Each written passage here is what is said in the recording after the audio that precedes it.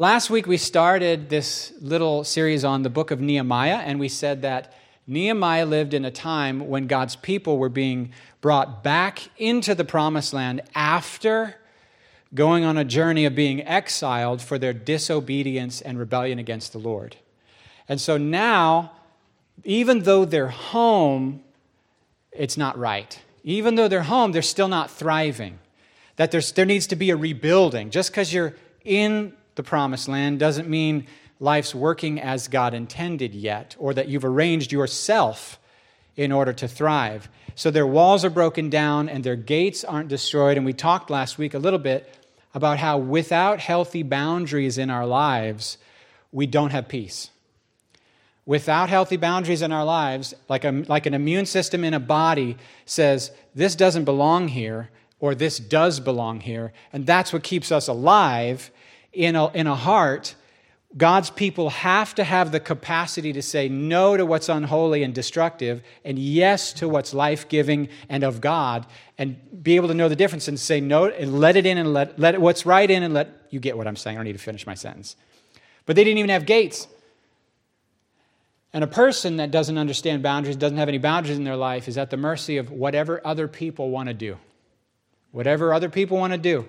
So you are either, in that situation, a slave to other people, or constantly anxious and in conflicts. Big smile.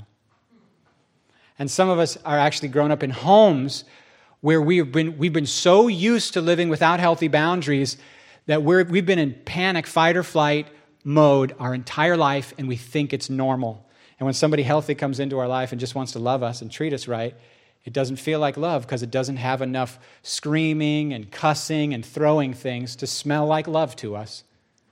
It doesn't have enough manipulation and abuse and name-calling and drama to even register as what we're used to as love. All right, that's not completely off topic, even though some of you think it is.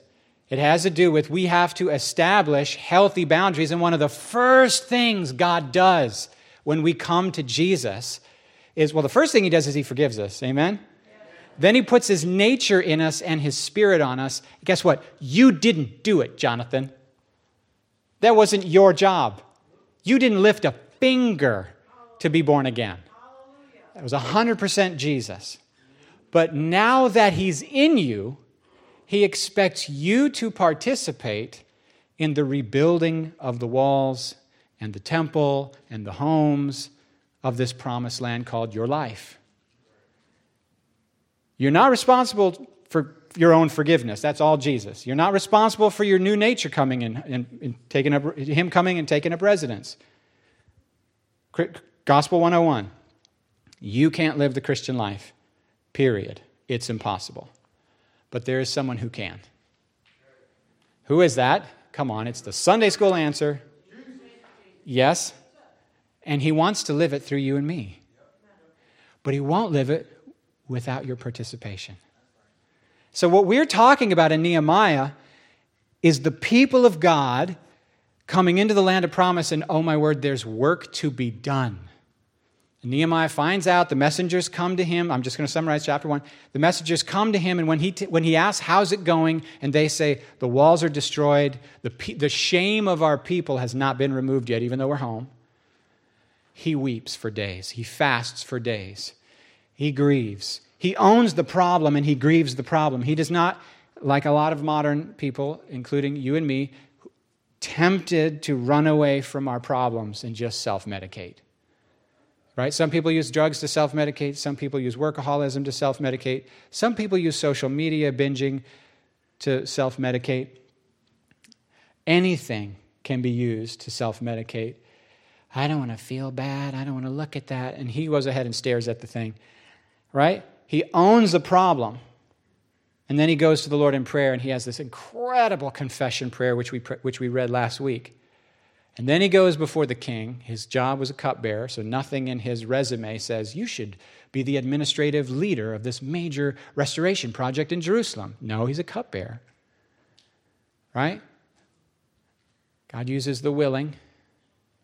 He qualifies the called. He doesn't call the qualified. In fact, he calls the unqualified so that we don't get big britches and take credit for stuff he did. So when you say to God, it's too hard, it's beyond me, I can't, he goes, duh. That's what qualifies you. If you thought you were qualified, that's going to go all kinds of problems. That's going to be a mess. So he cries, he owns the problem, even though it's not his fault, he makes it his problem. He doesn't just stand back and go, churches are stupid. These churches around here are so stupid. I go to these churches, and they're all so stupid. I just can't find a good one. I just can't find a good one. They're all stupid. Bro, then what you're going to do is you're going to sit at home and you're going to podcast some dude in California who doesn't have any relationship with you. And you know what I noticed?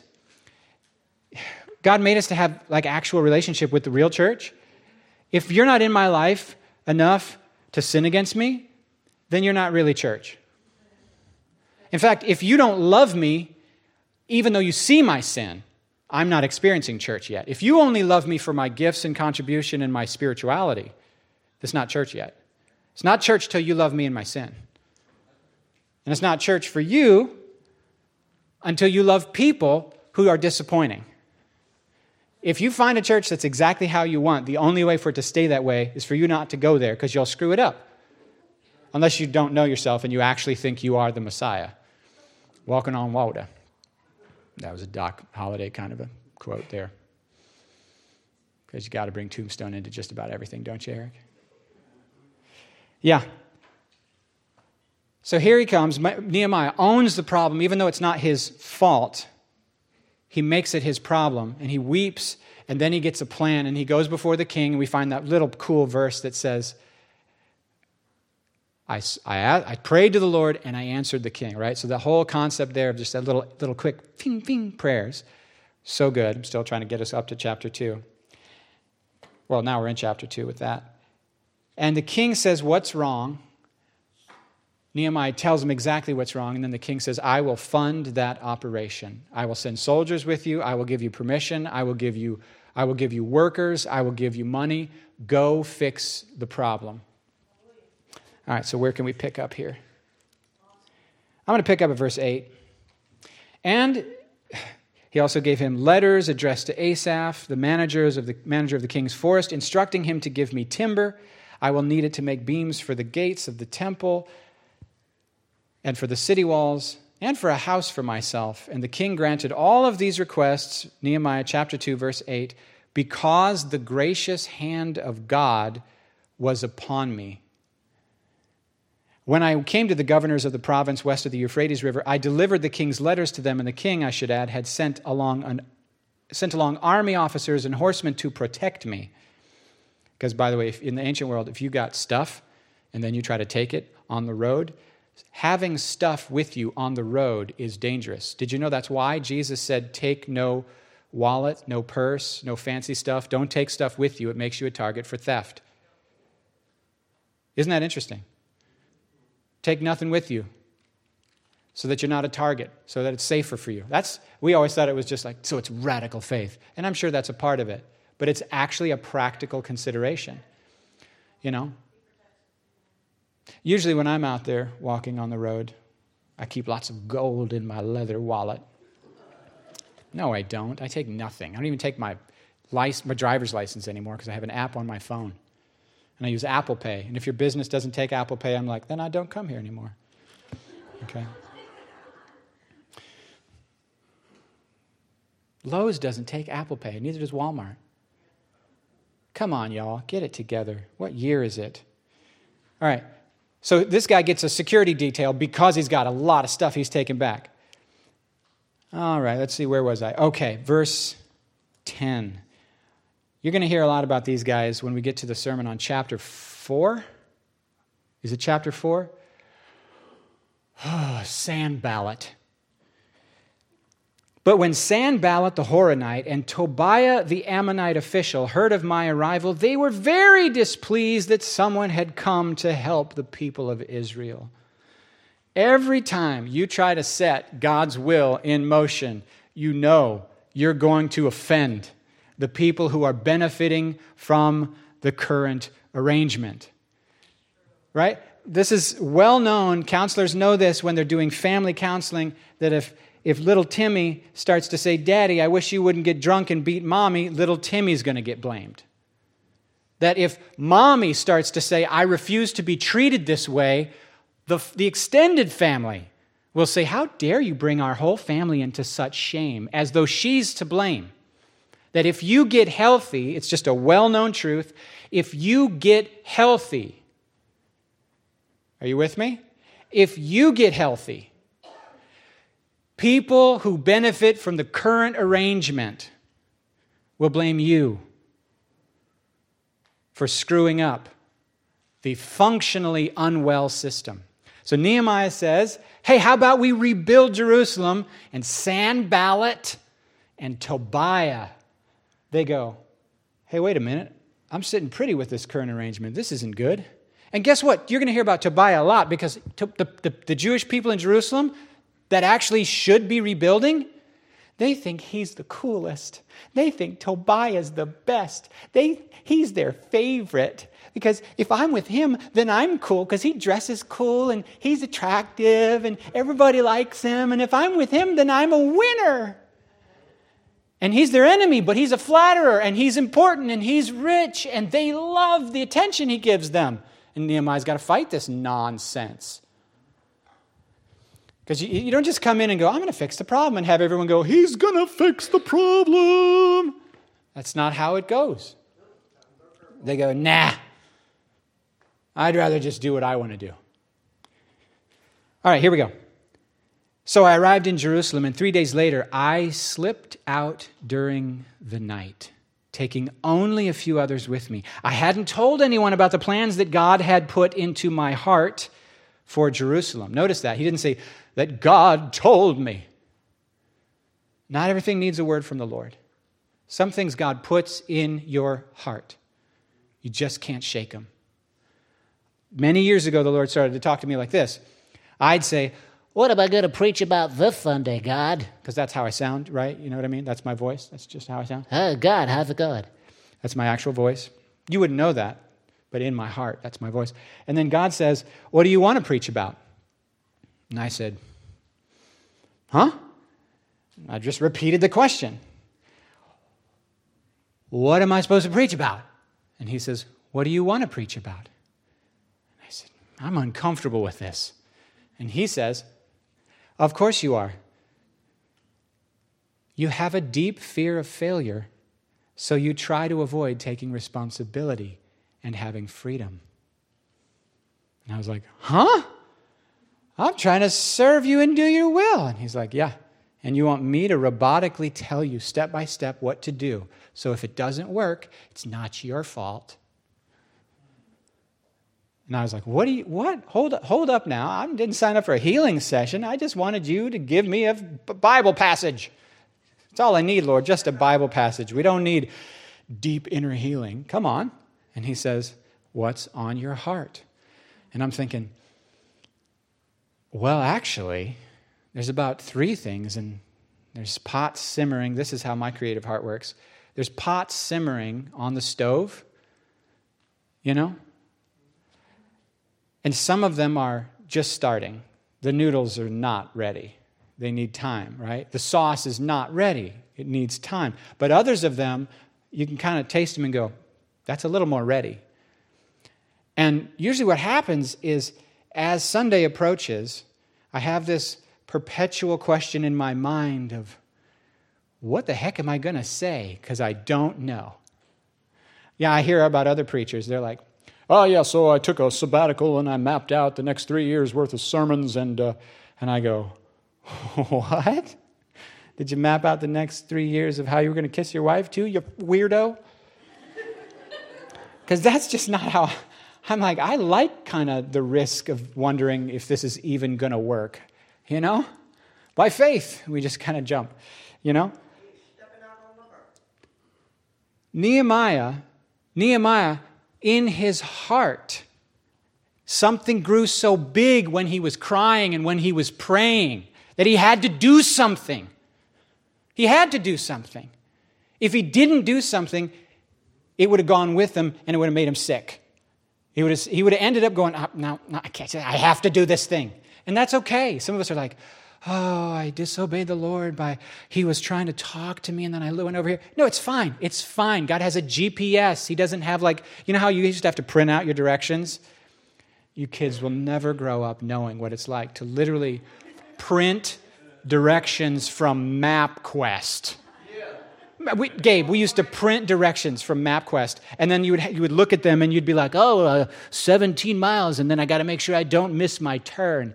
You grow up there's an app on your phone, and it says, in 2 miles, turn right on such and such. And that shows you a little picture of where your turn is going to be and what it looks like. Yeah. That's actually how God works. God works much more like a GPS that can say, recalculating. In 100 yards, do a U-turn. Jonah, turn around. Jonah, turn around. Jonah, I'm serious. All right, fine, have it your way. Whale. And then you got the pagans in the boat going, you take him, God. That's a good story, by the way. Yeah, read that one at home. So God can just put things into your heart that grow big. Not everything needs the audible voice of God or 3 prophets. Some things God makes it so that you have to. You can't help yourself. You have to. So he sneaks out in the middle of the night. He hadn't told anyone about the plans God put in his heart. He says, we took no pack animals with us except the donkey I was riding. I'm assuming that's for stealth and silence. Are donkeys quiet? After dark, I went through the valley gate, past the jackal's well, and over the dung gate to inspect the broken walls and the burned gates. Then I went to the fountain gate and to the king's pool, but my donkey couldn't get through the rubble. That's how bad it is. So, though it was still dark, I went up to Kidron Valley, inspected the wall before I turned back, entered again at the valley gate, and the city officials didn't know that I was out there or what I was doing, for I had not yet said anything to anyone about my plans. How many of you guys, while you're still processing, and just as soon as an idea jumps into your head, you make a declaration to the universe online or in every conversation that's what you're now going to do forever, and that's going to be your thing now. Nobody wants to admit it. Some of us are kind of like that. Yeah, that's the way I am now. I do that. I do it every day, all day. That's my new thing. I'm all about it. It's going to be my thing forever. And then 3 months later, you have quit. That's not Nehemiah. He actually takes the time to inspect and evaluate and gain intel and get a lay of the land and really evaluate what this is going to cost. Not just him, but everyone he tries to bring along. Because the thing God's called you to is too big to do alone, which is part of my argument. The earlier dude I just mentioned who's like, I can't find a good church. No church is good enough for me. I'm like, bro, the thing God's called you to, you can't do alone. And here you are at home, judging churches you were meant to serve, rejecting people you were meant to serve in love, forbear with patiently in love, and in the context of an imperfect community. Together, you are going to be able to achieve something through the irritating process of real friendships, because the irritation is necessary. Come on. Why do you think people whine about their marriage, which they would never leave and is their favorite thing in their life? Because anything worth doing is hard. Period. And you go, that's not true. And then you think of a donut and... But there's a cost to the donut, friend. Especially if you're me. Blood sugar crash. Complete depression. Okay. He sneaks around and he gets a lay of the land. He does the research because he's about to call people to something. And how do you call people to something if you don't even know what you're calling them to yet? He's calling them to some extremely hard work, to put other things that they had been spending their time on and take a break from their thing, their business, their family, their vacations, their hobbies, their interests, their agendas, their little lives that they're trying to get. And he says, can you put all that stuff you're living for on hold so that you can prioritize God's kingdom for a minute? so that we can fix some stuff in God's house that's out of order. There's another prophet that lived at the same time called Haggai. I love the book of Haggai. What he says, he goes to God's people and he says, is it right that you are living in a beautiful house with wood-paneled walls? I used to have an office in Kentucky with wood-paneled walls, and I liked it. It was big in the 70s. Actually, did you see the little wood panels we have on the walls here? You know that? See that? What's that called? Wainscoting? Just pointing that out. God says through Haggai, is it right that you guys are sitting pretty in comfortable little houses, working on your little hopes and dreams, while my temple is in ruins?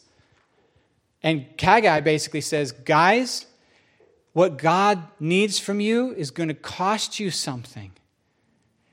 And the people freak out in obedience, and they actually do it. And it's beautiful. It's beautiful. All right, back to Nehemiah. Same generation. City officials didn't know where I was, what I was doing, for I had not yet said anything to anyone about my plans. I had not yet spoken to the Jewish leaders, the priests, the nobles, the officials, or anyone else. But now I said to them, you know very well what trouble we are in. Sometimes it's that right there is hard. The thing in the room, everyone knows, and no one wants to admit. Are you with me? And he goes there. You know very well what trouble we are in. Jerusalem lies in ruins, and its gates have been destroyed by fire. Let's rebuild the wall of Jerusalem and end this disgrace.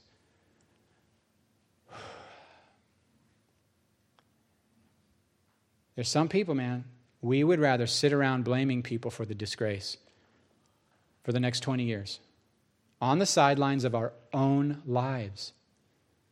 On the sidelines, metaphorically, of our own lives, with a story about who wronged us, who did it, who hurt us, who broke the wall down, who burned the door, who invaded, who took after that happened. When they saw we would have a story, man. Some of us would have a story for the next 20 years living on this, sitting on the sidelines of our own lives.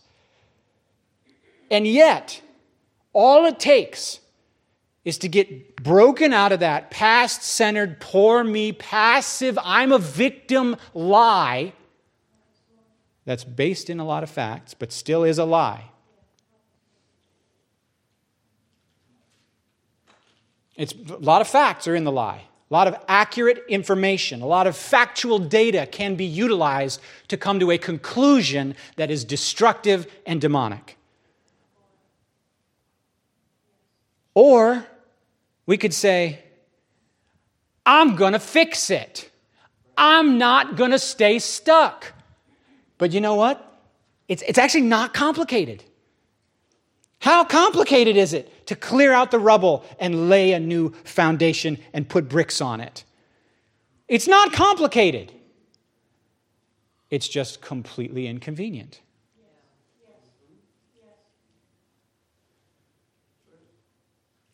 It's just sweat. It's just saying no to the comfort of licking my wounds and having someone to blame. Did you know if you try, you might fail?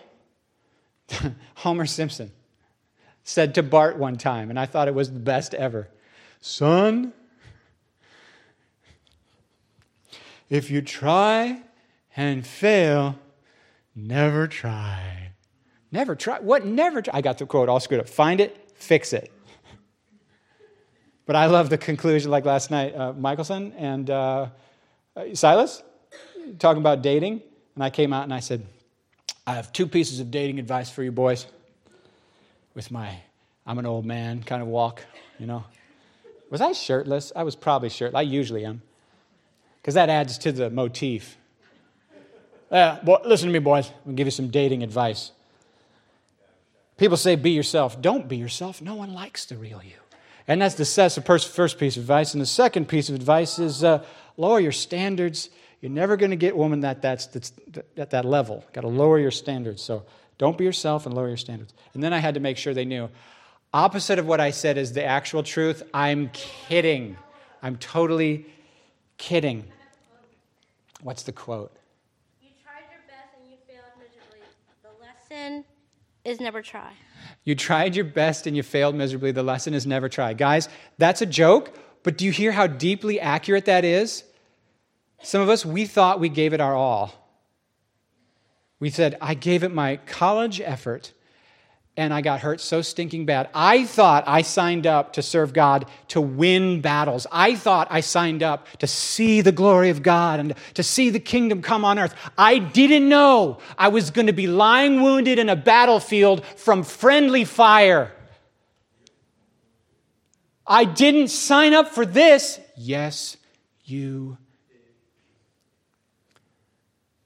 When Jesus calls a man, he says, come and take bullets for me. He said cross, but let me translate. Come and take bullets for me.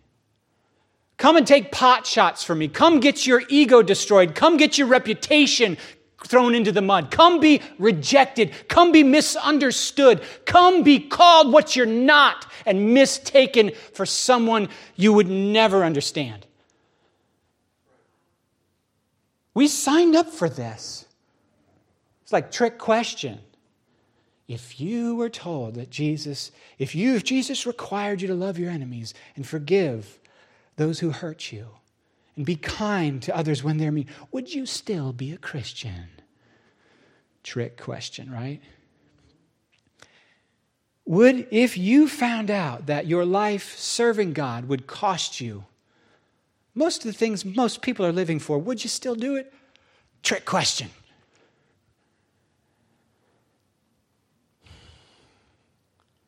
It's not complicated what he's called us to do. It's not complicated. It's just inconvenient. It's just hard work. I don't know. Do you know this yet? You could say this with me. I'm made to do hard work. God made me to do hard work.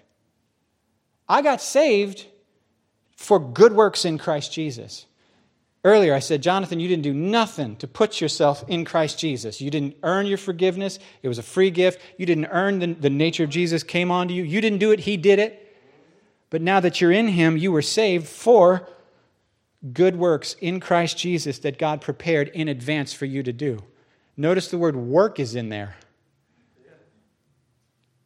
I've been created in Christ Jesus to do hard things. And when I do those hard things, one part of me dies, but another part of me, a deeper part of me, comes alive.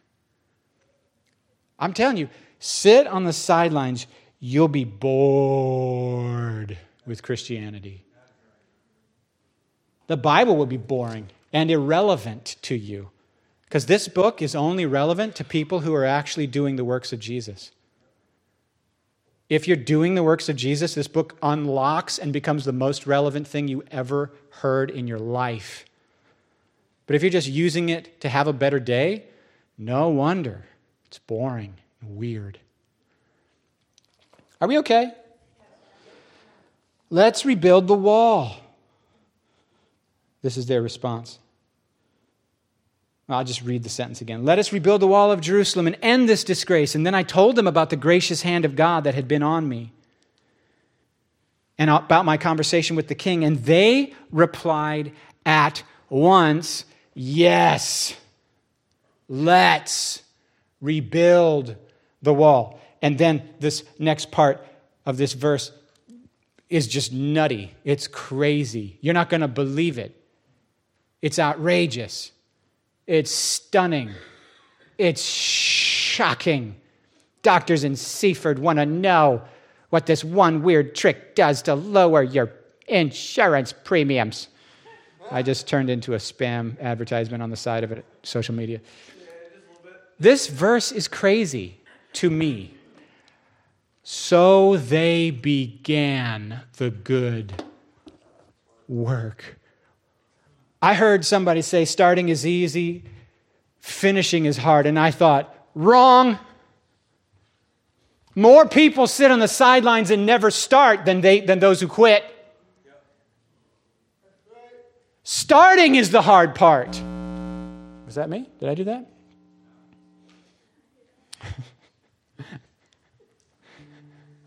Starting is the hard part. You know the hardest part about me going running when I go running? It's not the running, it's getting my shoes on and going out the front door. Dude, if I get my shoes on and I go out the front door, I got my 3 miles already. It's just a matter of... the rest of it is this. But if I don't win the battle of the decision in my mind first, the battle of mind over matter, once I'm outside, will never be won. Man, I'm staggered by this. You know how long it took him to get it done? Next week we're going to talk about who did what and how important it is. Your little sacrifices, your little practical things that you do for God. The little tiny practical things you do for God as just a regular human in a regular body in a regular town. How incredibly, eternally important they are. And then chapter 4 says, and they finished the work. And it only took 52 days. 52 days. 52 days. It's not impossible what God's asking you to do. It looks impossible from where you are. It's not complicated what God's asking you to do. But we make it complicated in our mind so we can have someone to blame.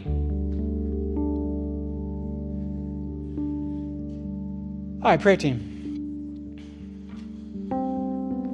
We can do it, man. We can partner with what the Lord's saying. We can say our yes, we can mean it, and we can start. And God can restore the walls of our life to where we can be productive again, to where we can have healthy relationships again, to where we can have a healthy walk with God again, where actually His feelings are the most important feelings in any of the relationships we're in. What do you guys got today? Beginning of worship, while we were up there worshiping, I got a pain in between my 2 shoulder blades. So anybody with back pain, please come up and get some prayer. Or have current pain, any pain. Did you got something for today yet? Stan said something. Yeah. So, in the middle of worship, the Lord gave me that He's with you, that He's for you, and He fights for you. And anybody in this house that needs joy, I want to pray for you that God would restore your joy. So, that's what I got. Did you see anything today? This boy sees stuff. He's always seeing angels and then not telling anybody. And it's like, bro, what? He's like, yeah, I saw a 30-foot angel, no big deal. Had a big old sword, no biggie. Tell me that stuff. I don't see nothing. I see people. Anything, guys? Friday night, we went to a church thing, and I forget what the title is, Faith for the Fire. We're either in the fire, we're going into the fire, we've come out of the fire. Anyway, in quotes, even if faith, which is what you were talking about. That's all. Even if. So I asked this group to be ready to lay hands on for impartation prayers, for just for more God, more of your presence, more of that indwelling energy of God that helps us do God's will and know God. So hopefully they'll be aggressive about that. Let's pray. God, we love you. We thank you for Nehemiah's example. We thank you, God, for your scripture. I ask, God, that as we've just read it and talked about it today, that your Holy Spirit would take it and make it powerful. Point out the stuff in our lives that you are wanting us to say, yeah, I'm willing to work with you, God, to rebuild that. Point it out to us, God, and show us that this is a joyful thing. There's no judgment. There's no condemnation. You're not an angry God. You are a loving Father. You want us to thrive, and so you want us to be whole. And yeah, sometimes it takes work. So, Holy Spirit, we thank you for this word. I ask that you'd empower it. Bless this house. So repeat after me. God, you love me. God, you're for me. God, you're with me. I am not alone. Shh, my Father is with me. I am not alone. My Father is with me. Amen. Bless you guys. You're dismissed.